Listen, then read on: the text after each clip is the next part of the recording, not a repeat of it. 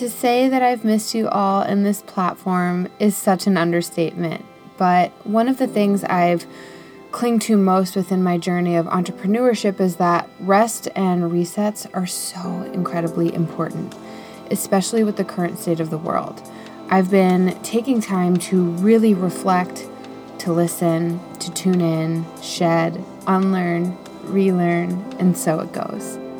Season 4, I have a feeling, is going to be the best one yet. The past few months that I've tapped out of sharing has only leveled me up.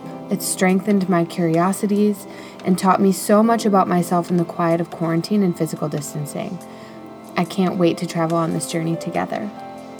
Until Season 4 officially launches this September, I've put together the Best of series, all of the top episodes that you guys, the listeners, voted on. So, in the meantime, get cozy and hear from some of the most inspiring women that I feel so lucky to have interviewed within the last 3 seasons. See you back here next month with live, new, more personal than ever episodes. All the love to you and yours.